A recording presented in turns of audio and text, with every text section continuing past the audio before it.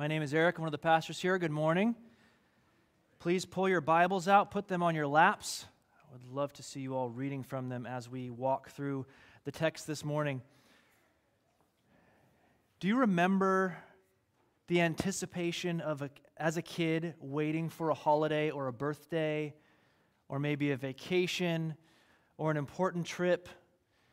I feel like every time there was something on the horizon, it consumed my mind. Every day I would laboriously walk through each day, and then mentally, finally, I'd get to bed and I would finally cross off the day. Okay, 13 more days left until the trip. And of course, you didn't sleep very well, and what are we going to do? How awesome is this trip going to be? A lot of your time, my time, was spent mentally preoccupied with this trip. Am I the only one that dealt with this? Okay. You're trying to do homework, but all you can think about is the trip. What am I going to do? Should we swim on Tuesday? Or should we go on a bike ride? Maybe we should go on a bike ride and swim on Tuesday and Wednesday. Should I bring an extra pair of shoes? Should I bring my jacket? Is it going to rain? I know there's going to be a lot of good food there. Is it possible to eat too much ice cream? You need to plan accordingly. And all of my time was directed towards this particular place, this particular event, this particular trip. And maybe you've done this as an adult as well, waiting for some particular day off, or a 3-day weekend, or a vacation, or a trip away, or long-awaited babysitting, or something like that. The longing infiltrates your mind and affects your actions and your planning and all of your life. This morning, we're reading Psalm 84. We've already heard Psalm 84. And the psalmist, if it's not obvious right now, the psalmist wants to be in one place, the home of the Lord, because he knows abundant blessing is found in the home of the Lord. He wants to be nowhere else. And the posture of the psalmist is a knowing posture, as though he pitches himself toward the home of the Lord. This is not an unfounded hope that things might be good at the home of the Lord. There is a certainty, an expectation. There is a clear understanding that blessing is found over there. And throughout this passage, we will hear and see that blessing is wide-ranging. There is happiness, there is joy, there is strength, there is refreshment, there is protection. All of these are found in proximity to God. Let's jump in. Psalm 84. Let me read the first section again. How lovely is your dwelling place, O Lord of hosts. My soul longs, yes, faints for the courts of the Lord. My heart and my flesh sing for joy to the living God. Even the sparrow finds a home, and the swallow a nest for herself, where she may lay her young at your altars, O Lord of hosts, my God and my King. Blessed are those who dwell in your house, ever singing your praise. Selah. The psalmist writes, how lovely. This is the language of love. This is the language of poetry. This is the language of strong affection. When the psalmist sings this song, the place comes to mind, and the memory of the place is beautiful. And the place that receives the poetic language is the dwelling place of the Lord, the house of the Lord, the home of the Lord. For a quick excursus, in the times of the sons of Korah, the ones who wrote this psalm, the dwelling place of the Lord would have been known to be the temple, a particular place sitting on a mountain, Mount Moriah, inside the city walls of Jerusalem. You see God, Yahweh, in Scripture here. In desiring to make a covenant with a people, he said, I will be your God, and you will be my people. And I'm going to take you to a place, a promised land of Canaan. And in the city of Jerusalem, you will build a temple, and that is where I will show up. That is where you will know me. And we will make connection there. We will have relationship there. You will worship me there. We will be together there. Maybe if you've read Leviticus, you know that that is a book that details out in great formality the way worship happened at the temple. You would deal with sin there, all the things that separate you from God. You would deal with them at the temple. The choirs would sing there. You would bring thanks there. You would celebrate there. You would worship there. In fact, there were certain sacrifices known as peace or thank offerings that involved the giver of the sacrifice eating a meal at the place where God desires to be with his people. You ate with God at the temple. Now, the sons of Korah, they're writing this psalm out. They know all of this. And because of the relationship with God, because of the covenant that was made, the place where worship, where corporate worship happens, is a deep draw. Even more, as we will see, it is a longing. Now, can the sons of Korah, or maybe a specific son of Korah who wrote this psalm, can they worship in a place away from that temple? Can he praise the name of the Lord somewhere else? Can he love the Lord his God with all his heart, soul, mind, and strength somewhere else? Maybe Judah or around the Sea of Galilee? Of course. Of course he can worship somewhere else. In fact, in singing this song of longing to be with God's people, he's worshiping, right? This is a song of longing. It's a song of praise. It's a song of worship. But that ability to worship and praise as an individual does not diminish, but rather intensifies the desire for this singer to be where the people of God gather to worship together. He's singing this worshipful song of longing because he wants to be where God said he would be. To be in the house of the Lord, to be in the home of the Lord. You see, in our context, we have an overriding individualism that we need to be pushing against often. We think we can do Christianity or the Christian life on our own. I can do it over here in the corner by myself. But that is not the posture of this book. That is not the posture of these words. Many are the songs or the psalms of longing to worship with God's people in Scripture. Think of the letters in the New Testament. Oh, that I could be with you. Oh, that I could see the work that God is doing in you. Think of the many one another's of Scripture. You can't do one another's by yourself, right? God does not connect with individuals apart from community. He makes a people. And you can hear the singer speak of the beauty of the place where that people interacts with, has relationship with, worships God, and this singer wants to be there. That is why he sings, "How lovely is your dwelling place." Even thinking about the building is lovely, because that is where God is the Lord of hosts is. The Lord of angel armies is there.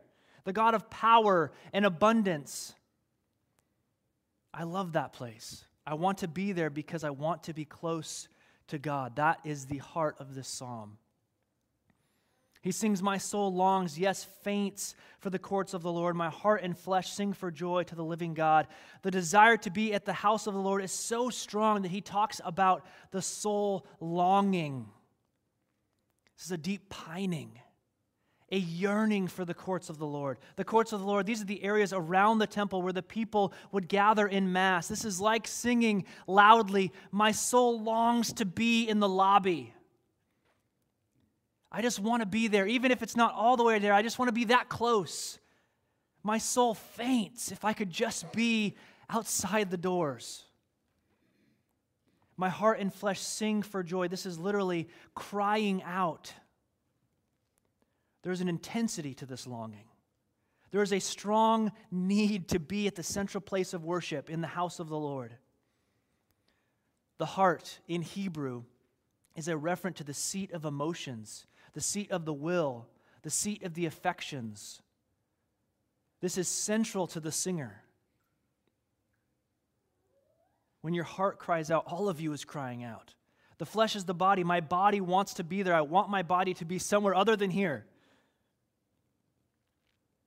And can I just say, this type of posture, this type of deep yearning reveals that the assumed relationship of the psalmist to God is something bigger than just showing up on a Sunday morning for an hour or 15.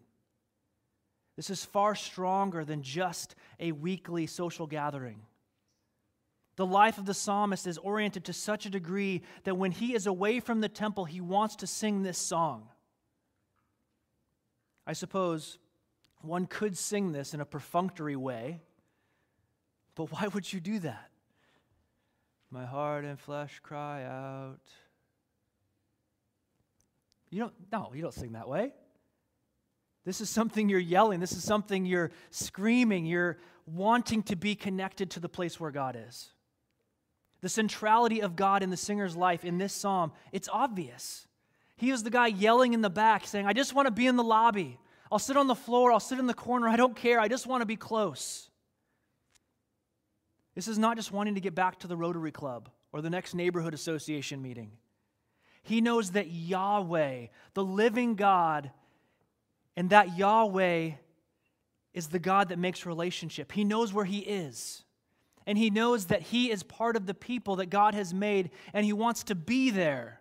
That is a thrilling base from which to sing. Amen? In verse 3, he continues, even the sparrow finds a home, and the swallow a nest for herself, where she may lay her young. At your altars, O Lord of hosts, my King and my God, blessed are those who dwell in your house, ever singing your praise. Selah. And he starts talking about birds. I think this speaks of two things. First, that even the birds, the common birds, the swallow and the sparrow, these are just common birds. These aren't special birds. Even the common birds have a place at the temple because there is an abundance of space. There's a space for a nest over there. They can land over there. They can perch themselves on the timbers, and they can observe all that is going on. They can see the worship of God. I see pre-echoes of Matthew, where Jesus says, if God can take care of the birds, of course He will take care of you. The capacity for God's grace is not limited. He's not cramped for space. What a beautiful thing. The psalmist is pondering this place and saying there's space for the birds even. God is capable, able, and willing to give a home to all that show up.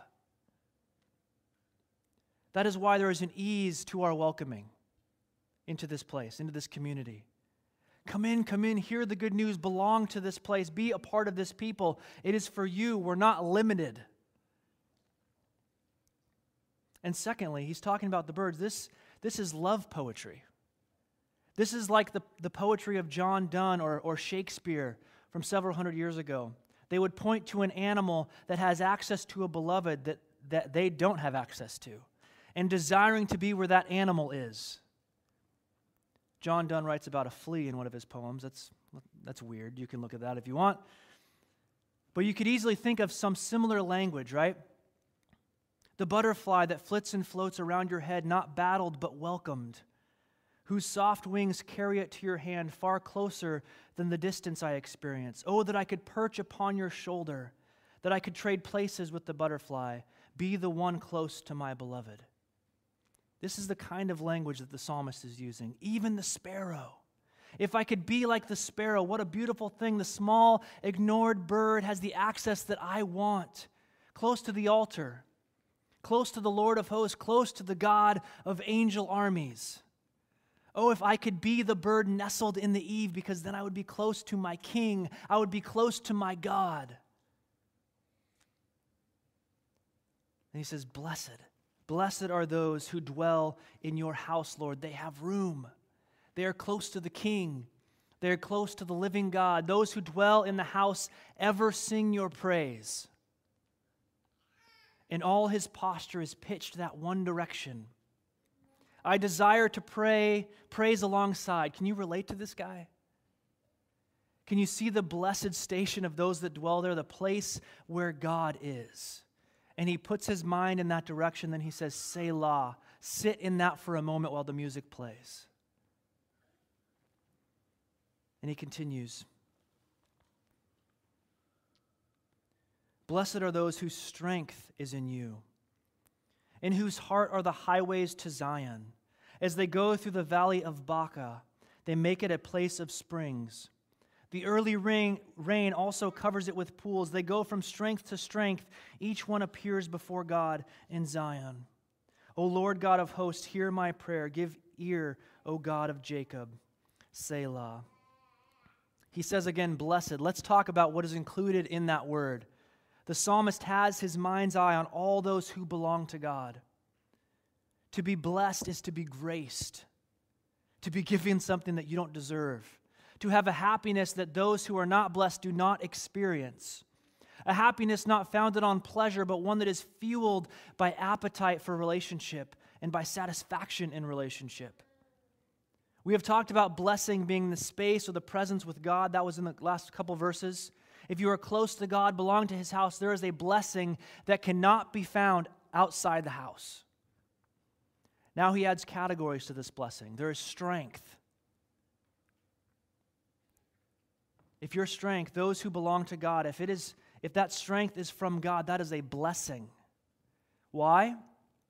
Because God's strength is unstoppable, unfailing, never overtaxed, never weighed down. Don't you want to belong to a God whose strength forged the stars, whose hands coaxed the ocean into existence, whose very words propagated a garden for human interaction, who breathed life into man formed from the earth? That is a strong God. His strength stands where your strength fails. I am weak. Let me just say that together. I am weak. Blessed are those whose strength is in the Lord. He says, blessed are those whose hearts have the highways to Zion. Don't you love that? Zion, assumed here and mentioned also in 7, is the broader referent to the place where the temple is. So the city, Jerusalem, or the hills on which it sits, that is Zion. Blessed are those in whose hearts can be found the highways to Zion. Again, the heart is the seat of your emotions and your will and your affections. Your hearts lead somewhere. Where do your hearts lead? If someone followed them, would they find God? Would they find the house of God? Would they show up at His home? Or would they end up in a dark alley? The blessed ones, their hearts have the highways all the way to Zion. If you follow them, you end up where God is. Our hearts, they tell us what we love. Each of you have a highway headed somewhere. I pray they lead to Zion, to the place of God. He continues, he says, these people that are walking towards the place of God, these blessed ones, as they go through the valley of Baca, they make it a place of springs. The early rain also covers it with pools. These blessed ones, they can go through the valley of Baca. It is not certain whether this is a real valley or a symbolic valley. Either way, it doesn't sound good, does it? The valley of Baca. It's likely a symbolic place with Baca because it refers to dryness or a place of tears or weeping. If you're in the middle of the desert and you find a place of dryness, you will cry. It's not good. The valley of dryness, the valley of tears, these blessed ones, they will walk through the valley of tears to be certain this world is broken, cursed, and frustrating. There is suffering, and there is no promise that all of it will be avoided short of new heaven and new earth. But we can be confident that the suffering of the blessed ones is different. The blessed ones, they find refreshment where it is unexpected. They find rain where it would not be planned for.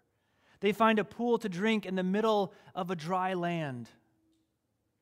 God is abundant in His refreshment. He changes the way we suffer. I know we forget these stories. They drop out of the back of our minds often, but remember them. Materially, I have seen friends or family receive unexpected provision to get them to the next paycheck or get them through the month. I have seen God provide in ways that looks like water in the desert. Unexpected, unplanned for, vitally needed. You know these stories. Keep reminding yourself of the provision of God. And in the emotional sense, even in the valley of tears, I have seen a firm, sustained countenance in the midst of tears in the blessed ones. I have seen smiles. I have seen joy where one would expect anger or despair. And this is not a Pollyanna denial of the realities of life. Everything's fine. It's not that. When the highways to Zion are in the hearts of the blessed ones, the grieving is different. The mourning is different. The suffering is different. The direction of their emotions is different. It's all heading the same direction to the God in Zion. Is it painful? Undoubtedly. The valley of tears will always be painful. But belonging to God makes all the difference. There is a strength there that is unexplained any other way. The psalmist says, they go from strength to strength. Each one appears before God in Zion. Strength to strength. This is literally to say, as they get closer, their strength increases. The destination is God in Zion, and as they get closer to that place, their strength increases when relationship to God and proximity to God increases. They are getting closer to the city. They will appear before the Lord. Have you heard the lips of old saints? With sweetness on their lips when they talk about their Lord. Have you heard the ancient ones on the final miles of their highway say without bitterness, I'm ready to see Jesus? The blessed ones experience ever-gained strength as they gain closeness to God. Each one appears before God in Zion. And here I want to point out that he's been talking about this in third-person pronouns. Speaking of them who get to be in the city, them who are headed toward the city, the blessed ones over there. He is picturing those with the highways who's walking through the valley but getting closer to the place where God is. And now he switches to first person. O Lord God of hosts, hear my prayer. Give ear, O God of Jacob. He has been describing his longing to be alongside the blessed ones that are over there. And now he cries out, hear my prayer, listen to me. I don't want to sing from a distance anymore. I don't want to pull all this from memory. I want to make the trip along the highway where my heart is pointed. I want to go over there. Can you feel the tension? Can you feel the pain of describing the blessing but not being able to be close to it?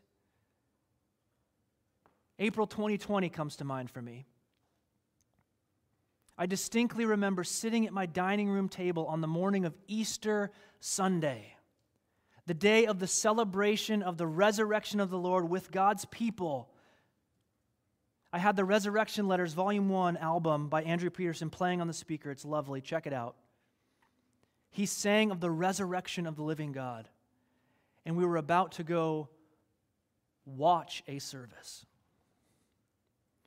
And I sat there and wept because I wanted to be with the blessed ones. I wanted to sing alongside the ones who have the highways to Zion in their hearts. My longing was fierce. My prayers were bold. Listen to me. Give ear, O God of Jacob. Sometimes you are in the weeping places longing to be with the blessed ones, to pray and sing alongside the sons of Korah, the ones who have the highways to Zion in their hearts. You sing these songs because you long to be where God is with God's people. He continues, behold our shield, O God. Look on the face of your anointed.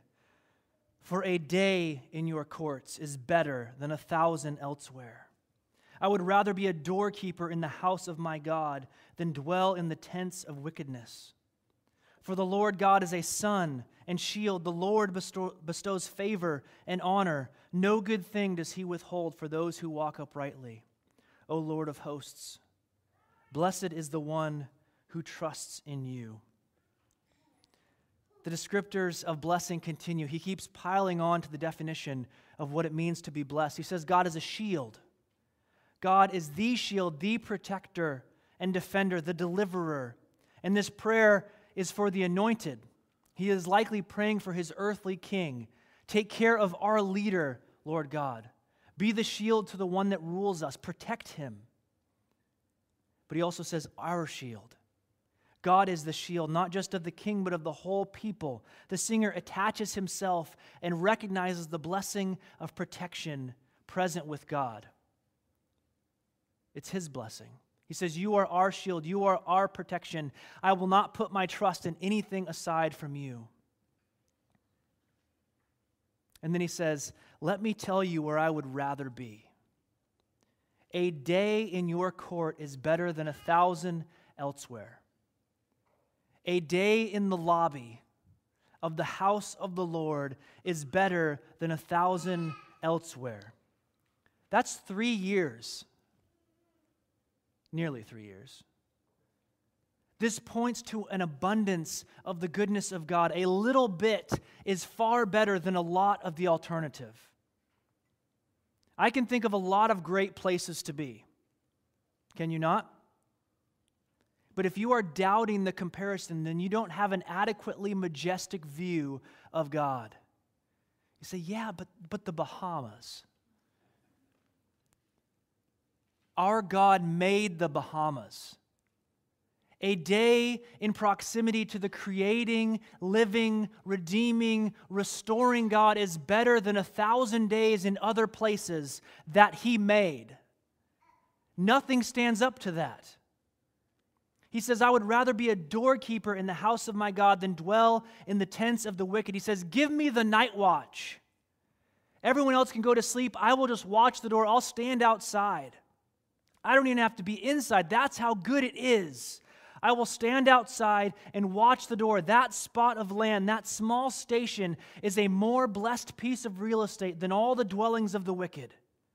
All the ones that have unjust gain, those who have taken and hoodwinked, they got a lot of stuff. They seem to be living high on the hog. These things do not compare. The scales tip hard and fast to one side. I would rather set up chairs where the worship of God takes place than sit in the high rise and never be connected to Him. There are many things, friends, that set themselves up as worthy of the time and proximity and worship that is afforded only to God. These temptations are legion. Your job whispers that temptation. Your hobbies entice you to spend your days in different ways. Relationships will set themselves up as ultimate. Friends, one God deserves this much attention. One house is worth sacrificing everything for. And the life-changing effects are so radical. You will say things like, I'm willing to sit on the floor. I'm willing to sit in the back of the room. Just let me be close. I don't care. I just want to be next to God. I want to be next to the living God. He is where there is strength and abundance and ample room and refreshment. Everything else is weak compared to Him. Do you believe that? Friends, amen? He says, for the Lord God is a sun and a shield. The Lord bestows favor and honor. No good thing does He withhold from those who walk uprightly. Do you see all the blessing here? There is warmth and protection. There is favor and glory. There is goodness and uprightness. These all come from God. That is how good He is. That is how majestic He is. If you have been enticed another direction, you are being sold a bill of goods. Someone is lying to you. The sun is vital for life and for sight. That is from God. He is a sun, a shield for protection. Favor is in the Lord. Grace is in the Lord. Honor. Honor is in the Lord. Do you feel ashamed? Do you feel there is no way a good God would connect to a shameful person like you? The opposite of honor is shame. The Lord bestows honor. But have you been hearing that story over and over again that God cannot connect to a shameful person? Honor takes away shame. But you might say, yeah, but you don't know what I've done. You don't know where I've been. You don't know what I've seen. You don't know what has been done to me. God does. And He is the bringer of honor. It says elsewhere that He cleanses you from all unrighteousness, whether yours or someone else's. That is the God to whom we belong. He bestows honor. Also, no good thing does he withhold from those who walk uprightly. God is a just God.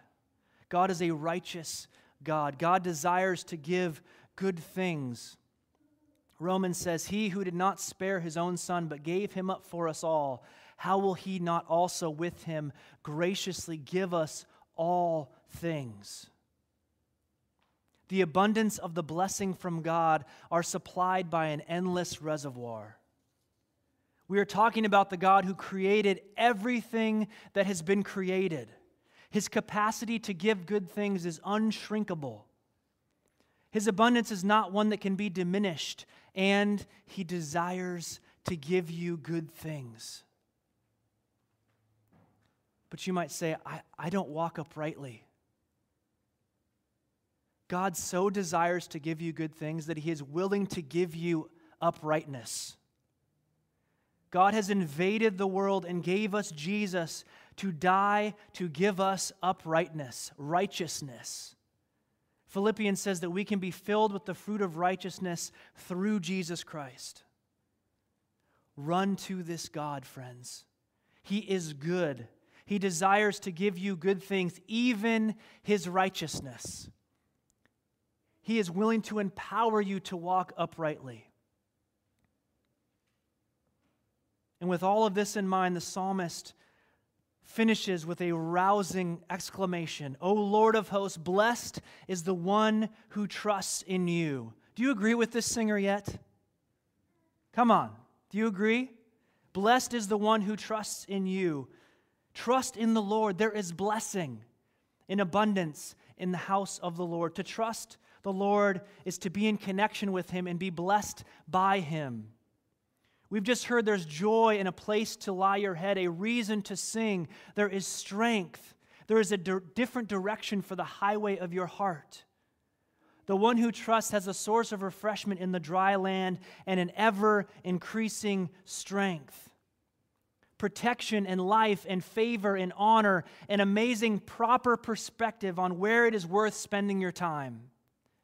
In short, all of life is changed by being connected to God. Can you see why He wants to be at the temple? He says, that is where God is. Where else would I want to be? That is where God is. And in this song, as they sung this so long ago, that is where God was. But friends, God is always doing the work of making a place for God to connect with His people.